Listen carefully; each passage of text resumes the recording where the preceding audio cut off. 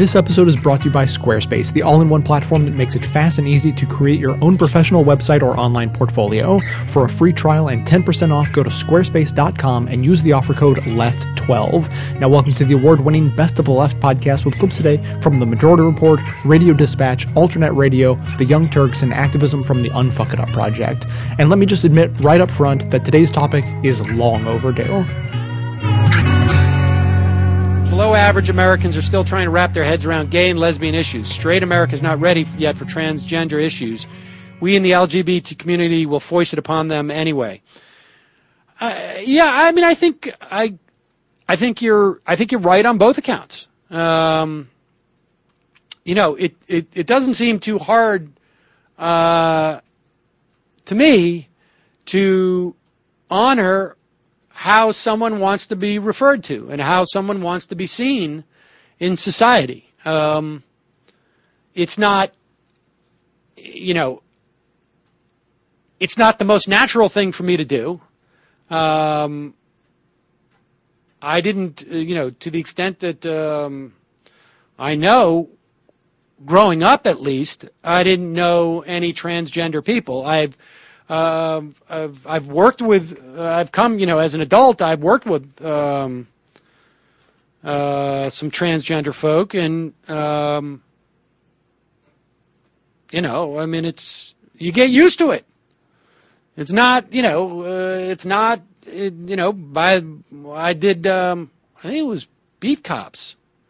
One of the people working on our show was transgender. I didn't know at first. At one point she told me, and I don't know, it just wasn't a big deal. By day 3 on the shoot, the big deal was like, she's awesome at her job, and that was extremely helpful, particularly when you're doing a low budget thing. You have, you get good people, sometimes you get bad people, and bad people can really screw up a low budget production. And awesome people can save you time and money. And that's, I think we ended up working with her again. I can't remember. Maybe on New York portion, I think, of pilot season or something. So I think, America will learn to get over it. And commentators won't be so freaked out that they have to say she instead of he. Nathan, it's not like most of these people have been saying such positive things about Manning to begin with. I mean, it's not like it's going to change their outlook on him. No, I'm yeah. sorry. Well, that's the thing. Is that sorry. look, you know what? I don't think that people should be attacked because they make a mistake like that. It's not the easiest thing. Listen, I went through a year and a half of saying, Barack Osama. Or whatever it was. I mean, it happened. Barack Osama? Or whatever it was. Obama Osama. I mean, whatever. It is, for those of us who were covering the Bradley Manning trial, it's not the easiest thing in the world to just sort of like turn your mind, but, the point is that good intentioned people will try to do it. And people should give the benefit of the doubt when there is people will give the benefit of the doubt, and they should give a benefit of the doubt when it's clear that it's a well-intentioned mistake to say him as opposed to her. It'll be easier in 2 weeks because we've been saying Bradley Manning as opposed to saying Chelsea Manning. And so people people need to both respect her requests and also give some slack to people who are well-intentioned, but just, can't police every word out of their mouths. I mean, you could also tell the difference between people who are well-intentioned and I think slip, so. and then those who just are refusing to use the proper pronouns. Right. I don't know what to do. I'm so confused. I mean, look, I think it's perfectly, I gave some thought to how we're going to report on it. I mean, just refer to it because I don't want to be saying Chelsea Manning and have listeners who didn't hear the first part of the show and say like, well, who is he talking about? And so, I was contemplating like Chelsea, nay, Bradley Manning. I don't know if someone would take offense to that. It's, from in a transition period, I may be something that I may do just so that people understand who I'm talking about. It's unreasonable to expect people to know immediately the next day. Maybe they didn't hear the news that Chelsea Manning, when I talk about Chelsea Manning, I'm referring to the person that people used to know as Bradley Manning. But yes, America will get over it. Oh, it's such a drag. What a chore. Oh, your wounds are full of sore. Everything's a stress. And what's more, well, it's all somebody's fault. Get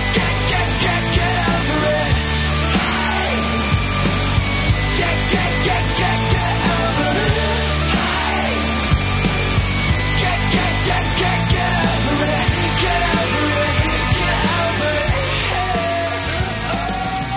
So Molly said something like gender is a construct, which means, I think, that gender is a distinction that is created almost entirely by society. I am trying to figure out how this jibes with transsexuals. In particular, Lauren Hennessy said that he has always known he was a boy and even felt a phantom phallus. The implication is that he is innately male. Does this jibe with the idea that gender is a construct? Lauren also said something that I had never heard before, but that brings up a question I have always had about transsexual people. The question I had was, if gender is just a construct, isn't it sort of regressive for trans people to change their bodies in order to conform to cultural expectations of what boys or girls should look like? Of course, it's not for me to judge them if they want to have the surgery, but it was just something I didn't understand. When Lauren said that by not having surgery, he wanted to be seen as an example of one way in which boys can look. That is, boys can have female-looking, quote-unquote, female-looking bodies and still be boys. This seems to me to be a true rejection of the socially constructed ideas of gender. I like that.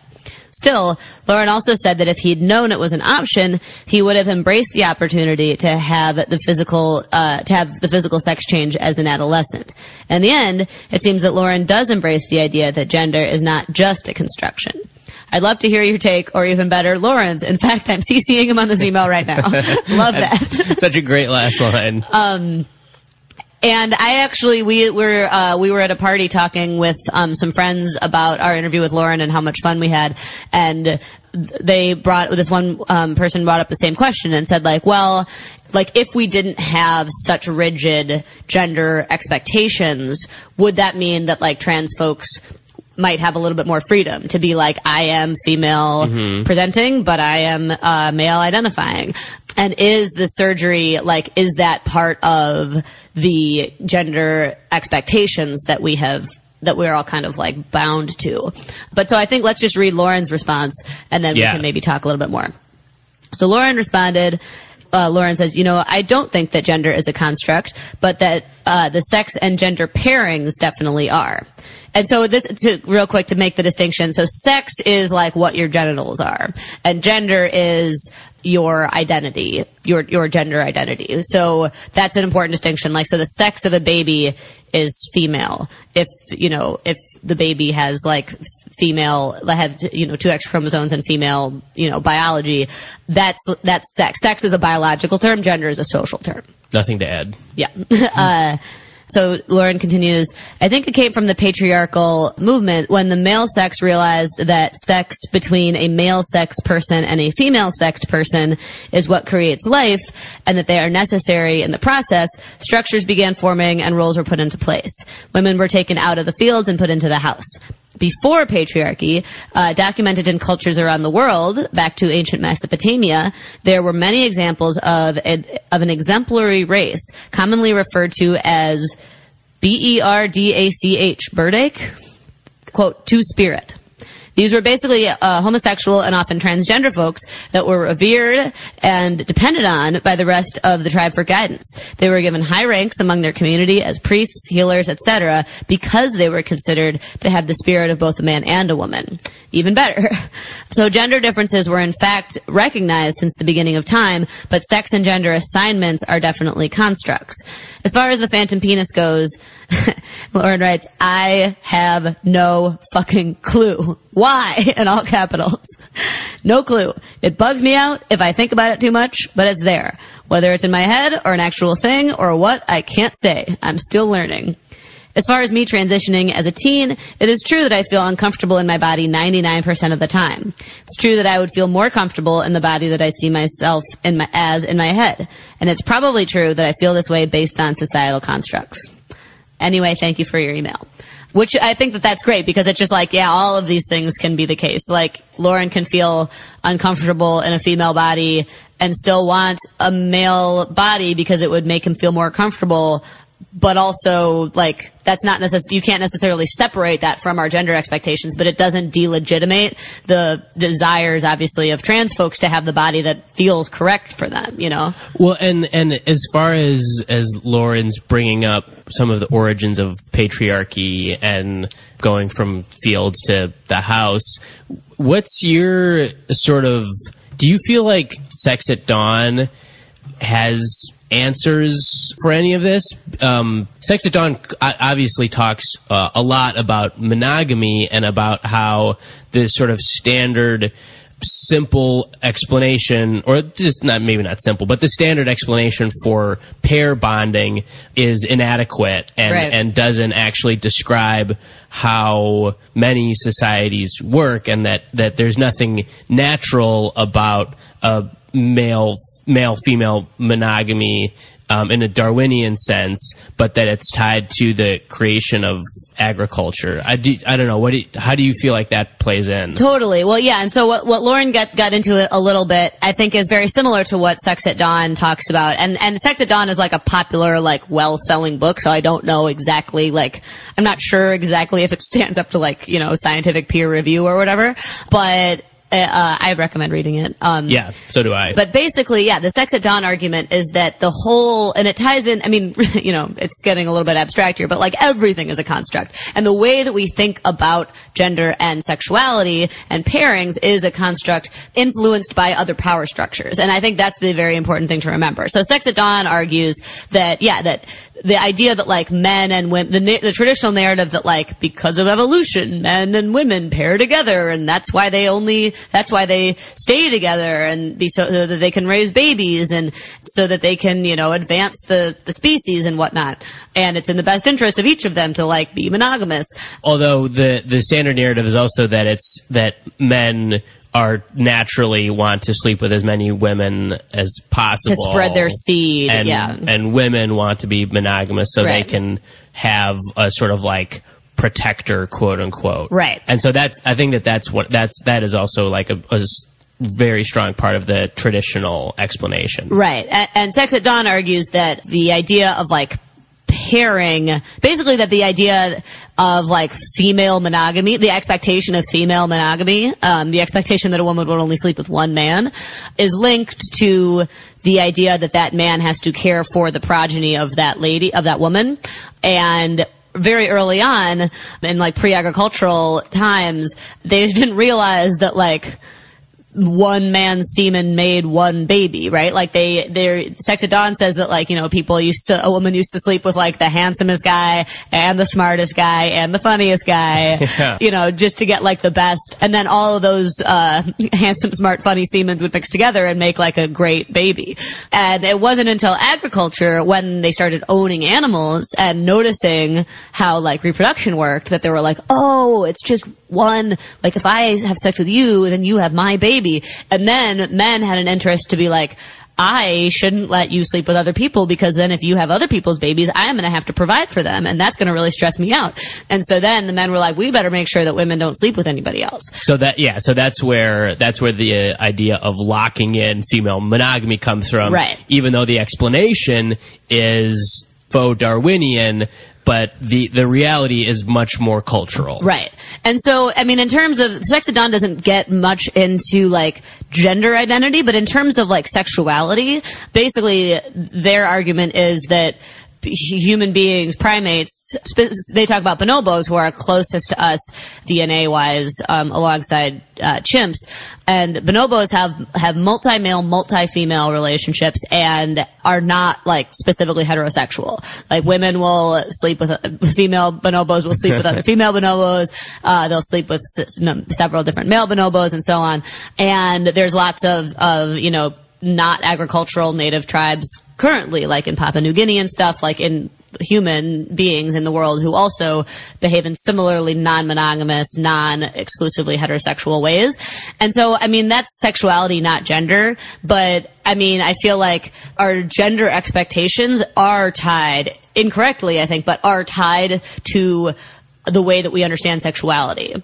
Which, that's how I would try to make sense of what, like, Lauren is saying. That, like, once agriculture, and then I think facilitated by, like, capitalism and ownership, facilitated the model that there needs to be one male and one female owning shit together, like, that informs both our understanding of sexuality, which is what Sex at Dawn gets into, but also our understanding of gender, right? Because and then the need for a rigid gender dichotomy. Exactly, because then you can't be like, well, what do we do with these two people who don't identify as one or the other? Where do they fit into these molds? Like, these two molds that were informed, I think, by sexuality to begin with, or informed by actually, like, economic needs, and then, like, shaped our understanding of sexuality as, like, heterosexual pair bonding.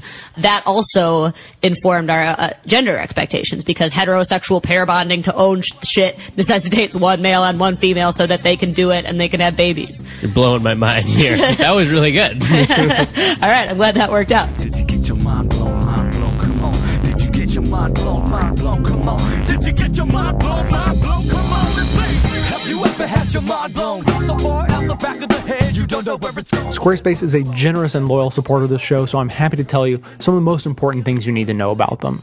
First of all, their whole reason for existence is to help you build the best website you possibly can, whether or not you have any technical skills going into it. They have all these professionally designed templates and features that are so easy to use, anyone can do it, and most of it's drag and drop. You move things around, you make it look like you want it to look, and bam, that's your website. And then if you do have any troubles, they have a full staff of 70 people working just on customer care so that you can get a hold of them 24 hours a day. So not only are they pretty cool, but they're also incredibly cheap. You get all that and a whole bunch more that I didn't have time to mention, starting at just $8 a month. And so, you know, those are some of the facts and figures. But I learned this recently, which I think is sort of an interesting insight, which is that the office, the actual office where the customer care team is, has been nicknamed the Care Bear Lair, which, beyond being sort of fun, reminds us that this is like, you know, it's a real company, a real American small business based in New York City, staffed by real people who apparently have a sense of humor. And so it's details like those that make me really happy to spread the word about them and encourage you to give their services a try. So you can try them for 14 days for free, see all the details for yourself, and then when you're ready to sign up, be sure to use the special offer code LEFT12. That's L-E-F-T and the number 12, and that gets you 10% off your initial purchase. So frankly, I suggest you sign up for a full year in advance. That way you get a much bigger discount, and it also lets them know that you're supporting this show at the same time. So again, the offer code is LEFT12 to get 10% off when you create your own space at squarespace.com. Understand, have you ever had your mind blown? So far you don't know where it's gone. But what do we all have to show? Have you ever had your mind blown? I don't want to pretend that the fight for full citizenship for gays and lesbians is over. I don't want to be triumphal about that. LGBT Americans obviously still face institutional discrimination. They face personal bigotry. LGBT youth are still bullied to death. But I am also in the camp that sees this sea change in public attitudes and thinks that we're not terribly far from having marriage equality in all 50 states, an end to workplace discrimination in adoption, etc. So I wanted to have you on to talk about some other angles that aren't as frequently discussed as, say, same-sex marriage, which is everywhere. And the first thing I wanted to ask you about is the T in LGBT. It's my impression, and I could be wrong, that the fight to protect the rights of transsexual Americans is lagging behind that of gays and lesbians. Is that impression correct? Well, it is, and when we speak of transgendered folks, I think that it's people are often willing to write off the transgender community in order to further their own goals. So I understand it kind of both ways, where people are saying we want to move forward and politics is incremental. There's also folks out there, of course, who say it's all or nothing. Politics is not incremental. And I certainly understand both points of view. Now, why do you think public attitudes toward people with different gender identities have not shifted along with the public's attitudes toward sexual preference? Well, I actually think they've shifted, just not as fast. I Right. think that, we see in many states now protections for trans individuals. We see Title IX and various rulings from the National Labor or the EEOC Commission. There's so many boards that rule on this stuff. So we've seen a lot of favorable stuff in that department. What we haven't seen is enough of it or fast enough. Right. I think that there's some things that are, when it comes to personal knowledge, for example, there's this finding that's really consistent throughout the social science research. If you look at whites are less likely to be racist towards minorities when they know minorities. Native-born are less likely to have hostility towards immigrants when they know immigrants. Straight people are less likely to be homophobic if they have gays and lesbians in their lives. And I wonder if it's just that there's many fewer transgendered people, because I know, I wasn't raised in a little small town somewhere in the Midwest. I'm from New York City, and I didn't know any transgendered people personally until I was living in San Francisco maybe 5 years ago and had a transgendered colleague. Do you think that plays into it? Well, I think that, as we know from the gay community, when you're out, it's the single most important thing an LGBT person can do is be honest with their friends and family and the people they love. That's how the system works. There's That's no how you change question about minds. it. I also wonder if there's something to do with the fact that, wherever you are on the Kinsey scale, you can understand lust. If you're gay, if you're a gay man, you lust after men. If you're a straight guy, you lust after women, but it's lust. And it's hard for us to know, I would love to be 6'2" and maybe lose the love handles, but it's hard for us to understand what it is to be trapped in the wrong body. Well, I think that, for people who are trans, it is, it's not something that people wake up one morning and say, oh, by the way, I'm trans and I'm in the wrong body. It's something that I think people go through at so many different stages in their lives. So I think that you're correct. It's such a different experience. I think what brings it together, the commonality of that experience, is the fact that the discrimination has been so similar. Right. The same kind of queers everyone's lumped into, or the kind of bashing of people. Right. If someone takes a bat to someone in the village, they don't care if the person's gay identified or trans identified. Right. So we are all in the battle together. Right, exactly right. Now, tell me what kinds of, let's get past individual bigotry, because that's a constant, I think. What kinds of challenges do transgender people face in terms of legal discrimination, and what kinds of policies would we like to see put in place to help them achieve equal protection?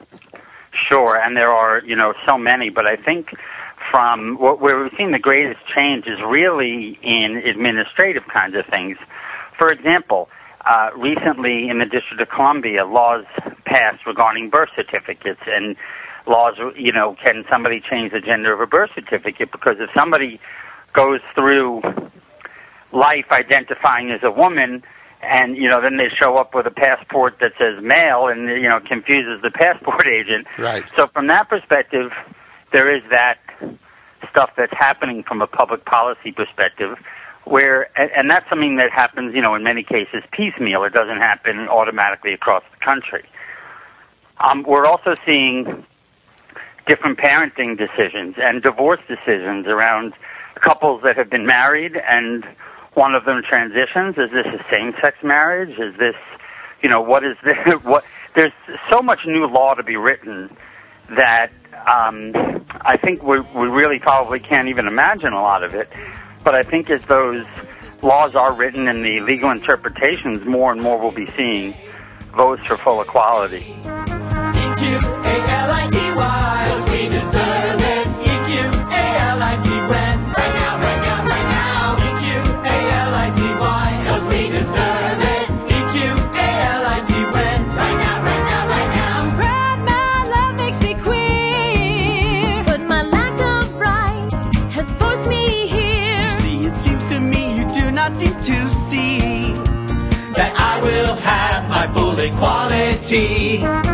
E-Q-A-L-I-T-Y, 'cause we deserve it. E-Q-A-L-I-T when, right now, right now, right now. E-Q-A-L-I-T-Y, 'cause we deserve it. E-Q-A-L-I-T when, right now, right now, right now. Recently, there was a piece written in The Weave that I thought was really courageous. It was written by the name of Thomas Matt, and he came out as someone who is attracted to trans women. So he said during a recent trip to Thailand, he, of course, met with a bunch of, trans women, and he was very, very attracted to them. And for a really long time, he felt guilty about it. He felt that it was unnatural, and he felt that people would judge him about it, so he kind of kept it hidden.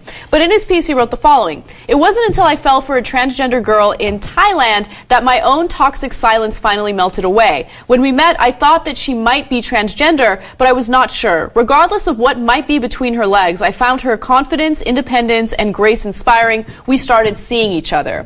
And then he talks about how she came out to him and admitted that she was transgender, and she was worried because a lot of times transgender women will get murdered after they admit what the reality is. And he said that just seeing that fear in her eyes broke his heart, and he told her, "You know what? I don't care," and they've been in love ever since. And this is not an easy thing to write about, which is why I wanted to give him credit. Yeah. So I interviewed a couple of trans women in Miami, and one thing that they told me really stuck with me. They said, "We never have surprises, because a surprise means possible violence, right? So you never, ever, ever want to surprise a guy. You want to tell him well ahead of time, because you don't want to be alone in a room and and there's a surprise and the guy reacts in a way you're not." And think about how traumatizing that is. That you've got to the whole thing about when do I tell him, what do I say, and I got to make sure that I don't get beaten up for saying who I am. It's amazing. And I had never thought of it this way until I read this article, that the guys who are with trans women are in the closet. I don't know why I never thought about it that way, but that's true. Because you would think maybe somebody dressed up as a woman and they haven't quite made a transition yet and they're in the closet, right? You think of a guy who's gay who's in the closet, but you don't necessarily think of it this way. And it is kind of brave of him to say, and especially because he said, "You know what? I also like." Cisgender. I didn't know that either. Meaning women who are women, genetically born, right? So that's apparently cisgender, a new word for me. But he's like, I also like cisgender women. So I didn't have to reveal myself at all, but I'm doing it so people realize it's not a shameful thing. And that's the great thing about what he's doing. He's normalizing this because he's obviously not the only one out there, but there are very few people that are comfortable enough to go public with it and do so in such a candid way. So I give him a lot of credit because when you think about the progress in the gay community, 30 years ago, people felt really uncomfortable coming out. People wouldn't come out at all, but now you have all these celebrities very casually talking about their sexuality via Twitter or whatever it is, and it normalizes it. It makes you realize, hey, this is natural and you shouldn't judge. And it's getting a lot better, right? We saw legislation here in California where transgender high school students are now going to be able to select which bathroom they go to based off their comfortability. So I think you're right, Ann. I think this is a really good step pushing that normalcy ball forward. And it is sad. So many transgender teens are committing suicide and also being attacked for their sexuality. I love that to what Jenk said, that the next step is for guys to be able to say, not that there would be anything wrong with being gay, but they're like, yeah, I don't think I'm gay. I like transgender women. They might also like regular women or genetic cisgender women, or not. either way, whatever, right? And that there's no whatever you like, and nobody has to decide, nobody has to label you because of it, as if there's something wrong with you. Yeah, and just going back to what Ebony said, you know, in 2012 alone, 265 transgender women were murdered, killed. That's amazing. So that's a high number, you know, especially considering how small their community is. And nobody ever comes out as, you know, being attracted to trans women. Yet, on Santa Monica Boulevard here in Los Angeles, 24/7, you know, they have customers for literally as long as I've lived in Los Angeles. I use that as one of like a million examples you can use. And in Thailand, they've got a million customers. Here in Los Angeles and Miami, some of them are so beautiful. You know, right. And all these guys are with all those trans women, but none of them ever admit it. Now, I always think about that, like, because I had a TV office, I was a TV writer at the time, that literally looked over Santa Monica Boulevard, which here in LA, in a certain portion of Santa Monica, is where the working women who are trans women are, right? And they're out in the afternoon, etc. And I always think, like, they're getting nonstop customers, but you never hear a guy saying, like, yeah, I'm the one going to the trans women. Yeah. It's like Taco Bell, right? It stays open, and there's more of them all the time, but nobody wants to claim that they go there. You know, I like Taco Bell. Well, I'll take advantage of the situation to say that I go to Taco Bell. I do too. I go to Taco Bell, I'm saying. I like it. Tacos. I like tacos, right? So God bless this guy for, you know, being literally among the first I've ever seen saying, yeah, I'm that guy, and there's nothing wrong with it. Yeah, right. And I guess it's the fear of getting labeled as gay. I think so. You know, right? Yeah. And maybe especially for guys like this who are also attracted to. Look, it feels goofy saying cisgender because I've never said the word before, but it also feels wrong saying regular women. No, that's what I said, and I corrected myself. Yeah, but that's just instinct, right? So genetically born women, something like that. It's clunky, but anyway, because he's thinking, well, I'm into women. Right. I'm into women, right? So I'm not gay, so it's kind of like, but then everybody is going to, if I'm with a trans woman, you know what people are going to say, right? They're going to say, oh, especially you're gay, other women. I think that's the other thing, too. If you've come out, like, because I'm trying to imagine a guy telling me, like, yeah, I like you and we're going to be together, and my previous relationship was with a transgendered woman. And I think I might initially have to, like, consider that, like, process it, and then it's like what you said, Ben. What's the difference? I mean, she looks like a woman, she's physically like a woman. I mean, it is a woman, so it is what it is. But there is definitely that stigma. Yes. And so, and that's why people are scared to do it, and that's why it's going to take some brave souls coming out. Like this guy. Before people get beyond it.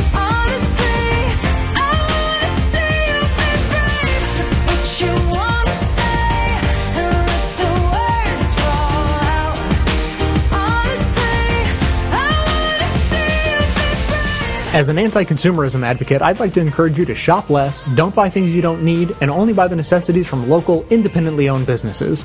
That said, if you don't take this good advice, then at least there's a way to shop that helps support this show at the same time. Simply click through to Amazon.com, just one of the major companies under constant boycott by one liberal cause or another, from the banner posted at bestoftheleft.com. Better yet, click through just once and bookmark that link to use every time you shop. Your shopping experience will be identical to normal, it will cost you nothing extra, but 7 to 8% of the cost of your order in soulless corporate blood money will be siphoned off and used to tremendously support the production of this show. Thanks for doing the right thing, whatever you consider that to be.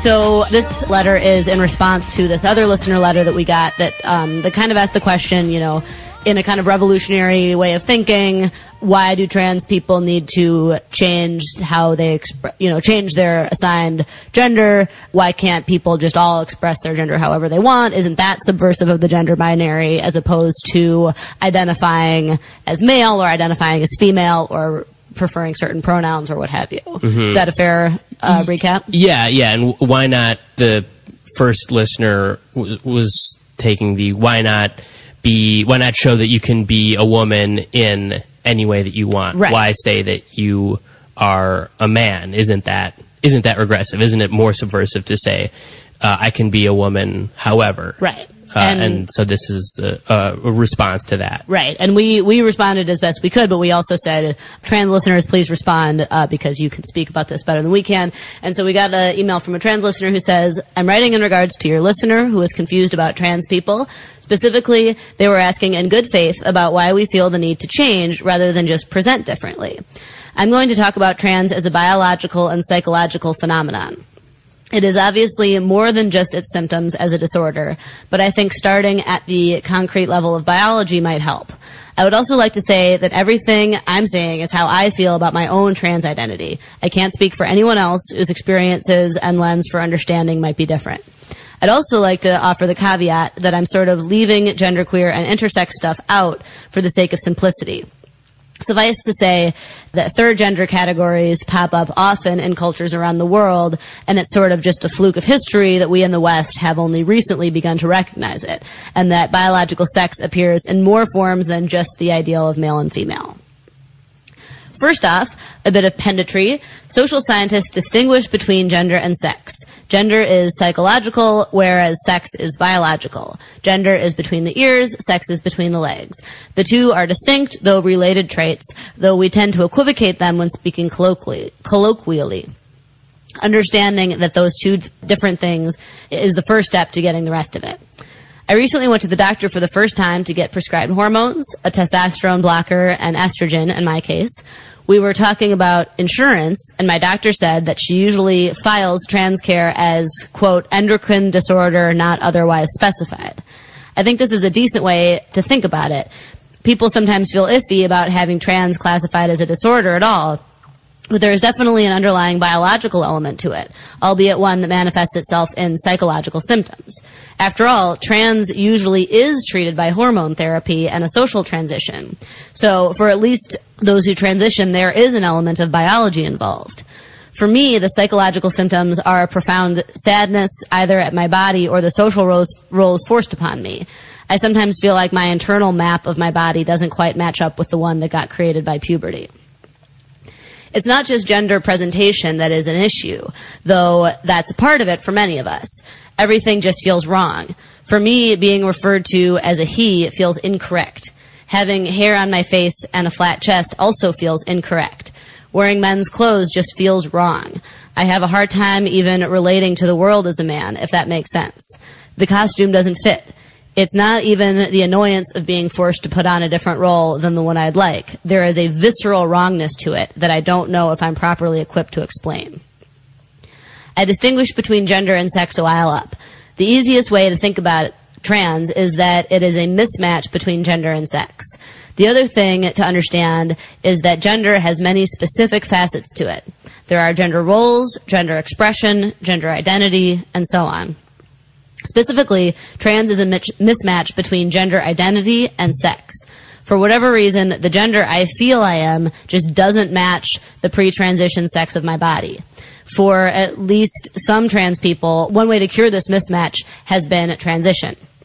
There doesn't seem to be any other way to rid us of this mismatch, and Lord knows mainstream psychology has tried. Altering gender expression might alleviate it for a while, or for some people, even completely, but for others of us, it's simply not enough. I hope that helps. Feel free to tell me if none of this makes sense. I've been stewing around in my head for the past few days. I think that is a really helpful way of distilling it, just the wrongness, like something, it's not just, oh, I can present my gender identity differently while still being called these other pronouns and this other word, this other gender that I don't feel like I am. As this listener says, it's that everything about it doesn't feel right. And that's not something that you should have to just live with for the sake of some kind of bigger, like, revolutionary project of subverting the gender binary, right? Yeah. And I think, again, to give a shout out to a blog post that we talked about a week ago, 2 weeks ago. The Not Your Mom's Trans 101 blog post. Because I think that for, just again, for anyone who wants to do further reading, that blog post does a very good job of sort of expounding on what our listener brought up, the idea that sex is absolutely tied to biology in this like very clear cut way. That post does a very good job of complicating that, and also sort of complicating the gender is between the ears, sex is between the legs, which I think is probably helpful as a starting point. But I thought personally that blog post helped. It just helped complicate that idea. It expanded on it as opposed to say that that's kind of a starting point. Yeah. But there's also, and like this listener, and also I have read now that the listener says we can use their name. So their name is Melissa, and their Twitter handle is Melissa Doom. If you feel like tweeting any comments or questions. And Melissa has been on the show before. And we really, really love hearing from Melissa. And you know, as she says, she doesn't really talk about genderqueer and intersex, and so it's important when we do talk about trans to say that it's a variety of experiences. That some people feel I am the opposite gender that I have been assigned, but also some people feel these two things. I don't agree with these choices. Yeah, it's a 3D kind of cube of experiences. Yeah, which is what I certainly felt when I was younger, and still sometimes feel kind of like I don't agree to these. You know, I didn't concede to these to only being given these two choices. And in terms of our first listener's email, which was again a very good faith question, and I think a good question to ask about the kind of larger revolutionary project of rejecting the gender binary. I think that making this point that being trans is a bigger complication of the gender binary. But that said, some people, I mean, it's not, I say gender is a construct, but that doesn't mean that the way people feel and experience gender isn't real. Yeah. It's just that the two choices are a construct, in my opinion. That doesn't mean that you might not strongly identify with one of those choices, but some people don't. So saying gender is a construct is just a way of saying, well, here are two things that we built. What if we build a lot of other things? So you're not just forced into one or the other. I make these hand gestures that I'm doing every time we talk about gender, but nobody can see them. No, I mean, it often looks like there are two levers in front of you. And you're sort of pulling and pushing them both like you're on a steamship pretending to like make it go forward or slow down or whatever. So whenever I talk about gender as a construct, just picture me miming being the conductor of the steamship. But you might decide I'm not giving you a week or two to go absolutely cuckoo. Then when you see you around, then you can flee in terror like everybody else does. I only tell you this cause I'm easy to get rid of, but not if you fall in love. I know that I'm on the make, and if you make a mistake, my heart will certainly break. I'll have to jump in a lake, and all my friends will blame you. There's no telling what they'll do. It's only fair to tell you I'm absolutely cuckoo. Story broke at the Christian Broadcasting Network. Yes, I know, that is the network that carries Pat Robertson's show, The 700 Club. That's his network. That's his network. Yeah. Yes. So, this story broke at the Christian Broadcasting Network. This story was a report that seemed to be built around a letter submitted to the school involved, which is Florence High School in Colorado, by the Pacific Justice Institute, which is an anti-LGBT group. And this story was basically that a student who is transgender was causing trouble in a girls' locker room at the Colorado high school. Apparently, this student, who CBN says claims to be transgender, was harassing girls in the bathroom. Think Progress reported that this didn't really quite pan out, being that the report did not identify a single student or parent who complained, nor did they single out one complainant or what was actually happening. It was just a vague transgender student harassing girls in a locker room. Why is the school allowing this transgender girl in the girls' locker room? The story was picked up by the Daily Mail, the Examiner, Fox Nation, and InfoWars. Of course. They all repeated the same information, the same report. It was all a repetition of the same information. They all had the same lack of detail, and InfoWars went so far as to create their own information, saying that the girls in the locker room who were complaining about the transgender girl were being threatened with hate crime charges. Anyway, Christian There are Williams so many hints here that this story isn't real. Yes. Kristen Williams of the Trans Advocate thought the story was fishy, along with Think Progress and I assume many other liberal outlets. So she took it upon herself to talk to the superintendent of the school, Rhonda Vendetti. And this is what she discovered from the superintendent. This is one parent, basically, bringing their viewpoint about this situation to the media because they weren't getting the responses that they hoped they would get from the district, from parents of students at the high school, or from the board and myself. To our knowledge, and based on our investigation, none of those things have actually happened. We do not have a transgender student at the high school. We do have a transgender student at the high school. And she has been using the women's restroom. And there has not been a situation. In addition, Think Progress reports, a majority of the school is actually supportive. And the trans student is doing well. And it's just two moms kind of leading the brigade who wish to remain anonymous. I would like to also say that it seems like these two, this mother is part of this anti-LGBT group, Pacific Justice, because they are the group who sent the letter to the school demanding privacy protections on behalf of the girls in the locker room being harassed by this transgender student, supposedly. Now, it turns out, being that it was being covered and debunked, the Pacific Justice Institute, that anti-LGBT group, has come out and sort of wanted to, I guess, be more specific about the claims. Let's hear what their conduit of attorney, Kathy Brennan, has to say. It is our position that the intrusion of a biological male into a restroom for teenage girls is inherently intimidating and harassing. The group staff attorney, Matthew McReynolds, said the same thing to the National Review. Basically, what this means is this transgender student is not actually harassing the girls. The act of this transgender student using the girls' restrooms and locker rooms, that in itself is the harassment to these groups. The Pacific Justice Institute posted an updated press release defending their attack on Florence High School. The group insists that the story is true simply because they sent a letter about it, and the school didn't reply. They also boast that it represents the students and their families whose privacy rights are being violated. And as Think Progress notes, interestingly enough, this time around, the word harassment is absent from their press release.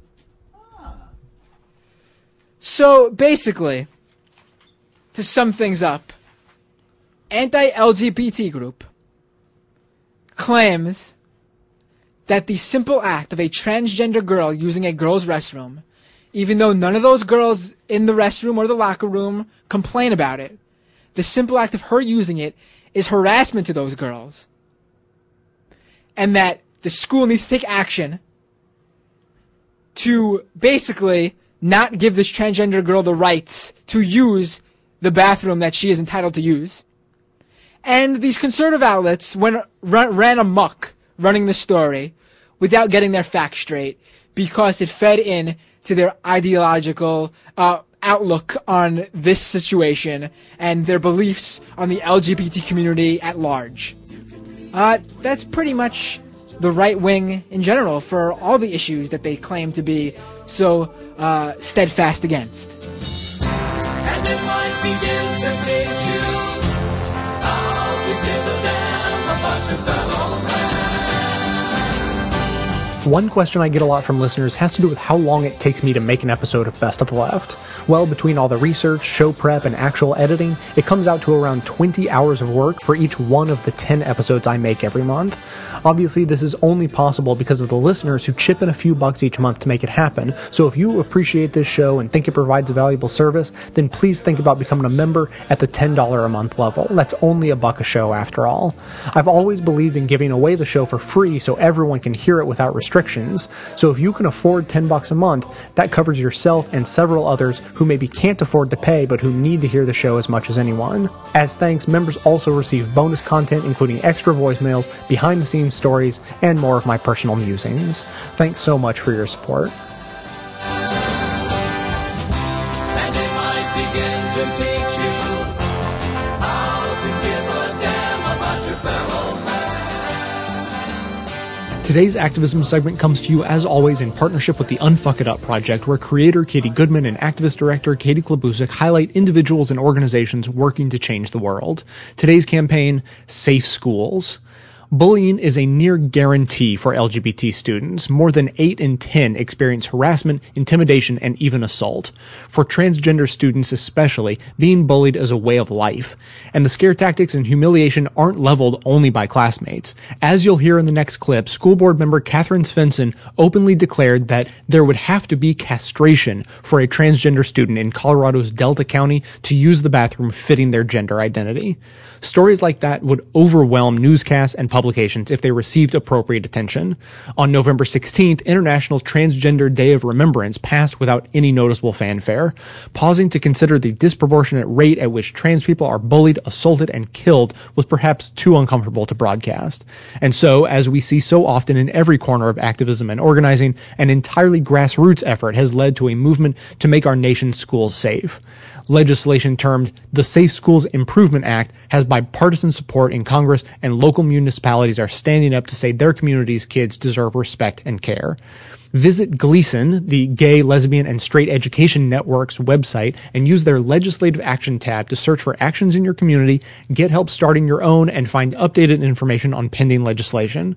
From that page, you can encourage your reps to join Senators Bob Casey of Pennsylvania, Mark Kirk of Illinois, and Representative Sanchez of California in sponsoring and voting for legislation that ensures all students will be protected, no matter who sits on their school's board, in the principal's chair, or in the seat next to them in algebra.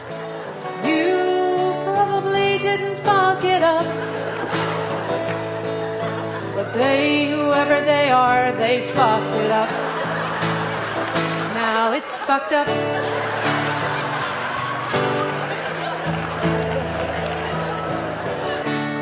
Could you help unfuck it up? And then say, are you really so fucking busy you can't take one fucking minute to help unfuck it up?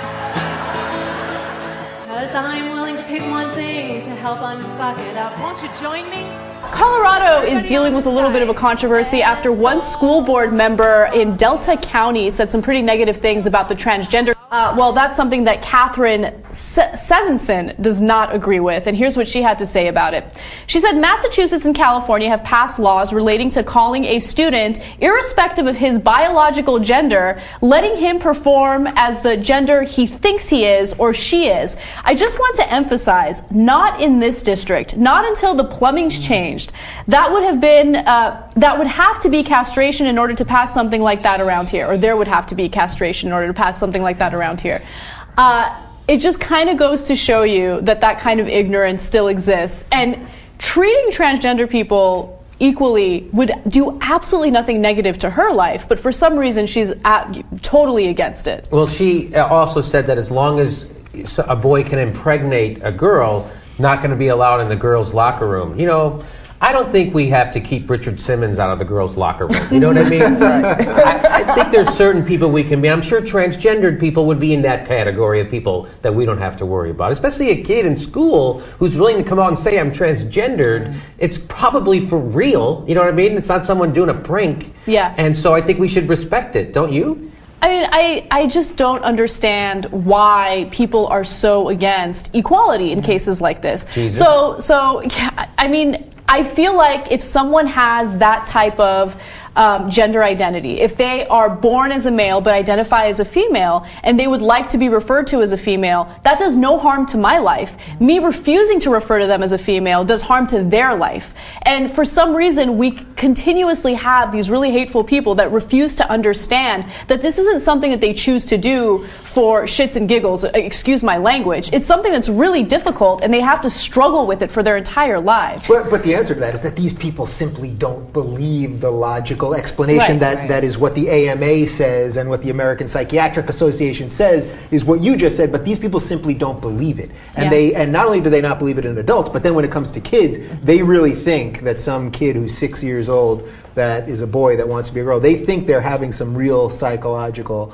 issue and they don't want to feed it because that'll somehow solidify this thing, except it's never proven that way. It's never, every time we do a gay story here, I always say to you how I can't wait till we never do another gay story because then that'll be it and it'll be fine and big damn well. Well, I think what's going to happen is we're going to slowly be doing less gay stories and transgender is just going to be the next thing that we're going to have to deal with, and then that'll get out of the way and everything will be fine. Still. For me, this issue too is safety, right? I mean, we know the assaults and honestly homicides committed against gay and transgendered, particularly transgendered youth, is astronomical. And if we can do something as simple, and this is why I was such a proponent of when California did this, if we can do something as simple as pass legislation that allows for in schools students to be able to use the restrooms that they feel most comfortable with, that's a good thing. If you've got a teenage or middle school transgendered girl using a female bathroom, that's a good thing because I can only imagine the fear that's going on when that transgendered person has to use a bathroom with the guys when they are clearly representing themselves as a female. That has to be absolutely terrifying. Absolutely. And one thing that I always try to figure out when people make these types of comments is,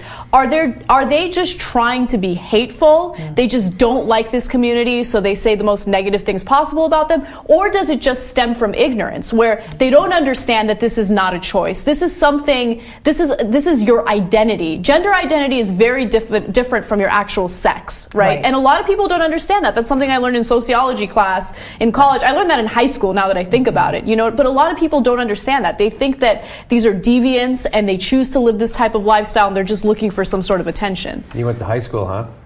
Yeah. Bragger. You're so funny, Jimmy. But no, you know how I am. I think that the people, it's just like the people are anti-gay. I think there's a big percentage of those people who think that these transgendered or gay people are getting away with something. I know. Like they're getting away with having fun. Hey, I'd like to be a sex fucking maniac too, but I gotta rein it in because I have kids and I'm a Christian. I can't just go do everything I want. I'd like to have crazy sex with a transgendered, but I'm a Christian, so I don't. And I think it's those people who scream about it. Like a lot of people could not be okay with it, but they're not enough to talk about it. Right. The people who talk about it are the people who are suppressing something. Yeah, well, even if you listen to her language, Anna, in the quote that you just said, she said, not in this district. So first of all, there's it's very I control not only my own body and your body, but the district. And then not until the plumbing's changed. No one refers to it as the plumbing anymore. So that's ridiculous. And then to even bring in castration, it makes it feel like it's an animal, right? Because a bull would be castrated. Right. So it's not even, it's dehumanizing just in the language. So I don't know, is she hateful or ignorant? I'm not sure. But everything she's saying just plays into all of that fear-based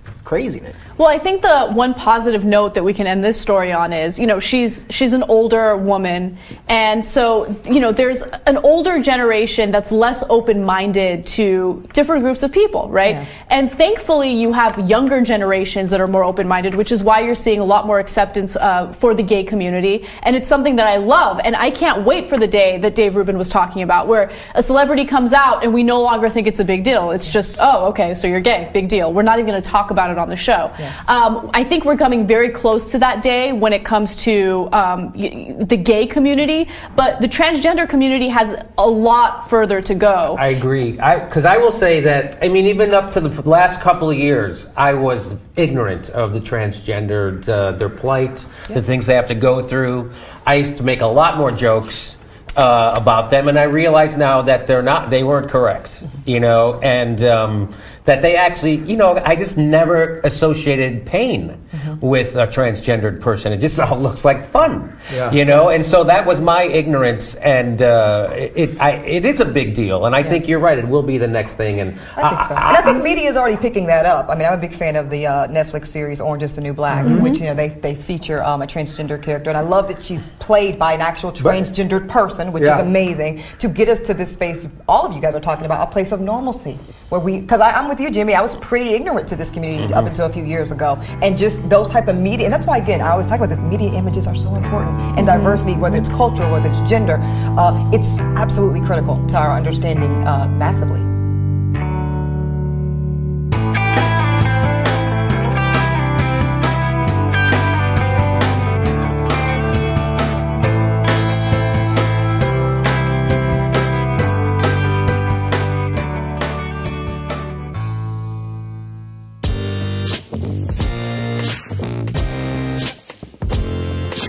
Hi, Jay. This is Nathan from Vancouver, Washington. And there's been a discussion, I just listened to the healthcare episode from recently, and they were talking about consistency. And I tend to agree, more so to the point that consistency is a value, because I see logical consistency, I see inconsistency in someone's worldview as a bullshit detector. If you're against the drug war, but you are for banning tobacco, then it's a culture war issue, and you just have some kind of ickiness thing going on, and you're not worth. It discourages me from talking to somebody. But along those lines, a couple of other things that I think indicate to me that you're not really open for conversation, or at least not for a conversation that's really going to change someone's mind. Besides that logical inconsistency, which sometimes can be pointed out, is, do I hear you say things that I hear? Because I hear not only the liberal media from you guys, but since the liberal media talks about the conservative media a lot, and since when I was younger, back in my early 20s, I used to listen to Rush Limbaugh, I know what their arguments sound like. I know the words that they use. If you use the words that Tom Hartman uses, I don't need to talk to you. You're not worth talking to. If you use other people's words, I can just listen to that other person. So that is a big part of the logical consistency, is that if you're using other people's words to talk about something, chances are you haven't thought about it long enough to integrate it into your worldview one way or another, on one side of an issue or to one degree or another.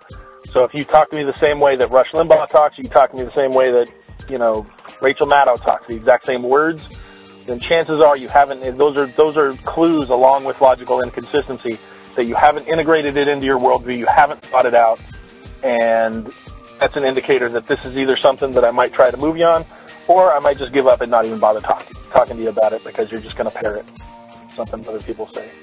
Thanks. I enjoy the discussion. Hey, Jay, this is Rich in Kansas.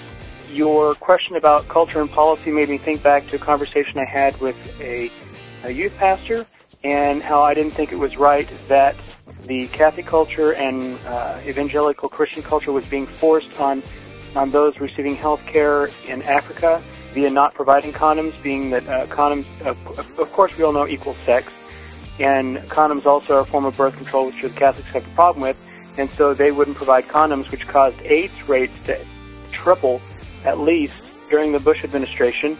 And so I had a conversation with him, how is this right? Wouldn't it be better to save people than proselytize them? He said, well, in the time that they were taken to teach them how to use condoms, they should have just indoctrinated them. Well, this is the other side of the world. We're dealing with wars. We're dealing with matriarchal societies. We're dealing with how prostitution is a way of surviving. It's an entire different worldview, an entire different culture. So a culture formed a policy which is trying to be enforced on another culture that's completely incompatible with that policy. So it's interesting how this can be a vicious loop in a way, and we should really think about what we're doing and where we're sending it before we just carte blanche try to impose a policy. Thanks. Hey Jay, what's up? This is Will from Tallahassee, Florida. I'm calling in response to the recent episode on work. And while listening to that, it really kind of brought me back to Richard Wolff's book on worker-owned companies, worker-owned enterprises. And, in that book, he kind of lays out how, companies they hire workers and workers create a surplus and blah, blah, blah, basic economics. And basically there's an agreement that the capitalists get to keep all of the surplus and distribute it however they see fit. And I think that we need to have a conversation in this country, and I know the bipartisan consensus in Washington kills us, where all they do, both parties bend over backwards to represent business because that's who's funding them. And, I don't know what to do about it, but it needs to be broken somehow because the system is broken. And about the question you asked in terms of our place in the world, I don't think that the American empire is really working for most people. There's, the people at the top who are really becoming, as far as history is concerned, the richest people in the world ever because of the American empire and because of what they do with it. But, I wouldn't mind our statue in the world stature in the world falling if it meant that the average person lived better. That's all. Thanks for the show, man. Keep it up. Thanks for listening, everyone. Thanks to the volunteers who helped gather clips to make the show possible, and thanks to all those who called into the voicemail line. If you'd like to leave a comment or question of your own to be played on the show, the number to dial is 202-999-3991. So first of all, welcome back from everyone's vacation. Hopefully you had a vacation. If you celebrate Thanksgiving, I hope you had a good Thanksgiving. If not, I hope you had a lovely Thursday. My trip was exactly as hectic as I thought it was going to be. I only managed to post one sort of bonus show into the feed while I was gone. And, you know, I know a lot of you probably skipped it, and I think that that was a mistake for those of you who did. If Wesley, listener Wesley, can be trusted, he wrote in saying, quote, "This is probably the best episode of any show on radio, TV, blog, or podcast that I have ever witnessed," unquote. So if you skipped that extra podcast that I put out because it looked like an old one and you didn't want to listen to something old, then I think Wesley would tell you that you should probably check it out for your own good. On the subject of America's standing in the world, you know, I'm definitely of the opinion that we should sort of follow Great Britain's lead of, you know, a once great empire that is now just perfectly, you know, a perfectly excellent country in most respects, and you know, doesn't have a whole lot to be horribly ashamed of. Like that's where I would like to see America. Let's just be a good country that doesn't try to push other people around. And on this topic, Todd wrote in saying that, you know, in addition to, he's like, oh, I hate American exceptionalism. Can't we all just be different countries and we're all good in our own way and let's just work together and not worry about who's the best, which I also agree with.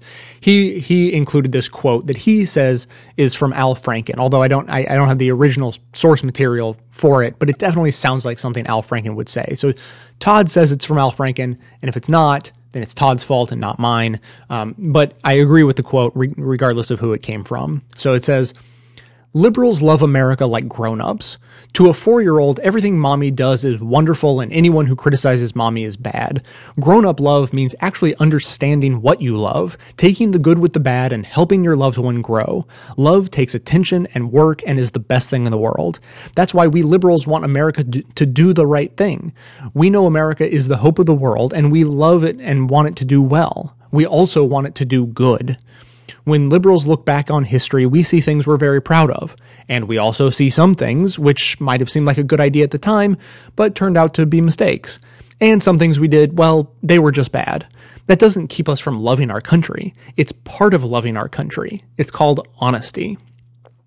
Which I totally agree with. You know, I would happily just have us look honestly at America and do sort of what's best, which I think is, you know, doing what's best for the world also ends up reflecting back on us. And, you know, I don't know that one country being a dominant empire is what's best for the country. I think it has a similar damaging effect as the, you know, giant wealth disparity right within our country. The 1%, the 99%, I think is a damaging sort of system. Similarly, I think, you know, American empire in the world is pretty damaging. So that's about it. Before I leave you, though, I want to let you know that you should really be checking out the members-only bonus content. If you're not already a member, you really have to get on that. I've been dissecting recently rape culture in a way that I think, at least, is really interesting. And the listeners have been responding positively, saying that it's an interesting discussion. I hope something concrete will come out of it. But I'm sort of working. It's like workshopping, like a comedian who workshops jokes. That's what I'm doing with the members right now. It's a really interesting conversation. So of course, members have access to that. To lighten things up, I will be giving the details of my Thanksgiving trip on a members show, because I realized that when I got back from the Thanksgiving trip, I thought, oh, you know, like that wasn't just a vacation to see family or a vacation from the show or a vacation, you know, away from home. That was a vacation from thinking about rape culture every day. I think I went 3 whole days without thinking about rape, which, you know, when I was brought back to reality, was sort of jarring to realize, like, oh man, what a nice few days I had where I didn't have to think about rape at all. So you can get access to all of that, fun and exciting stuff. It's all part of the membership package. Sign up for a membership at bestofleft.com or give away memberships as gifts. This is the time of year for that, is my understanding. Also, if you're doing holiday shopping, remember to use the Amazon link at Best of the Left. Bookmark that link to use for everything you shop for this season, and it really, really helps the show in like, you think it only helps a little bit, but you have no idea how much it helps. So check that out. The link is very prominent at bestofleft.com. You can't miss it. So that's going to be it for today. Thanks to everyone for listening. Thanks to those who support the show by becoming a member or making one-time donations, as is absolutely how the program survives. Of course, everyone can support the show just by telling everyone you know about it, leaving glowing reviews on iTunes and Stitcher, and by donating your accounts at donateyouraccount.com/bestofleft. Stay tuned into the show by joining up with us on Facebook and Twitter, and for details on the show itself, including links to all of the sources and music used in this and every episode, all that information can always be found in the show notes on the blog. So coming to you from inside the Beltway yet outside the conventional wisdom of Washington, D.C., my name is Jay, and this has been the Best of the Left podcast, coming to you every third day thanks entirely to the members and donors to the show from bestoftheleft.com. And it's a crying shame how we get so trained. We can't see past our own sad stories and wonder what we're missing. We can't see past our own sad stories and forget how to listen. We can't see past our own sad stories and wonder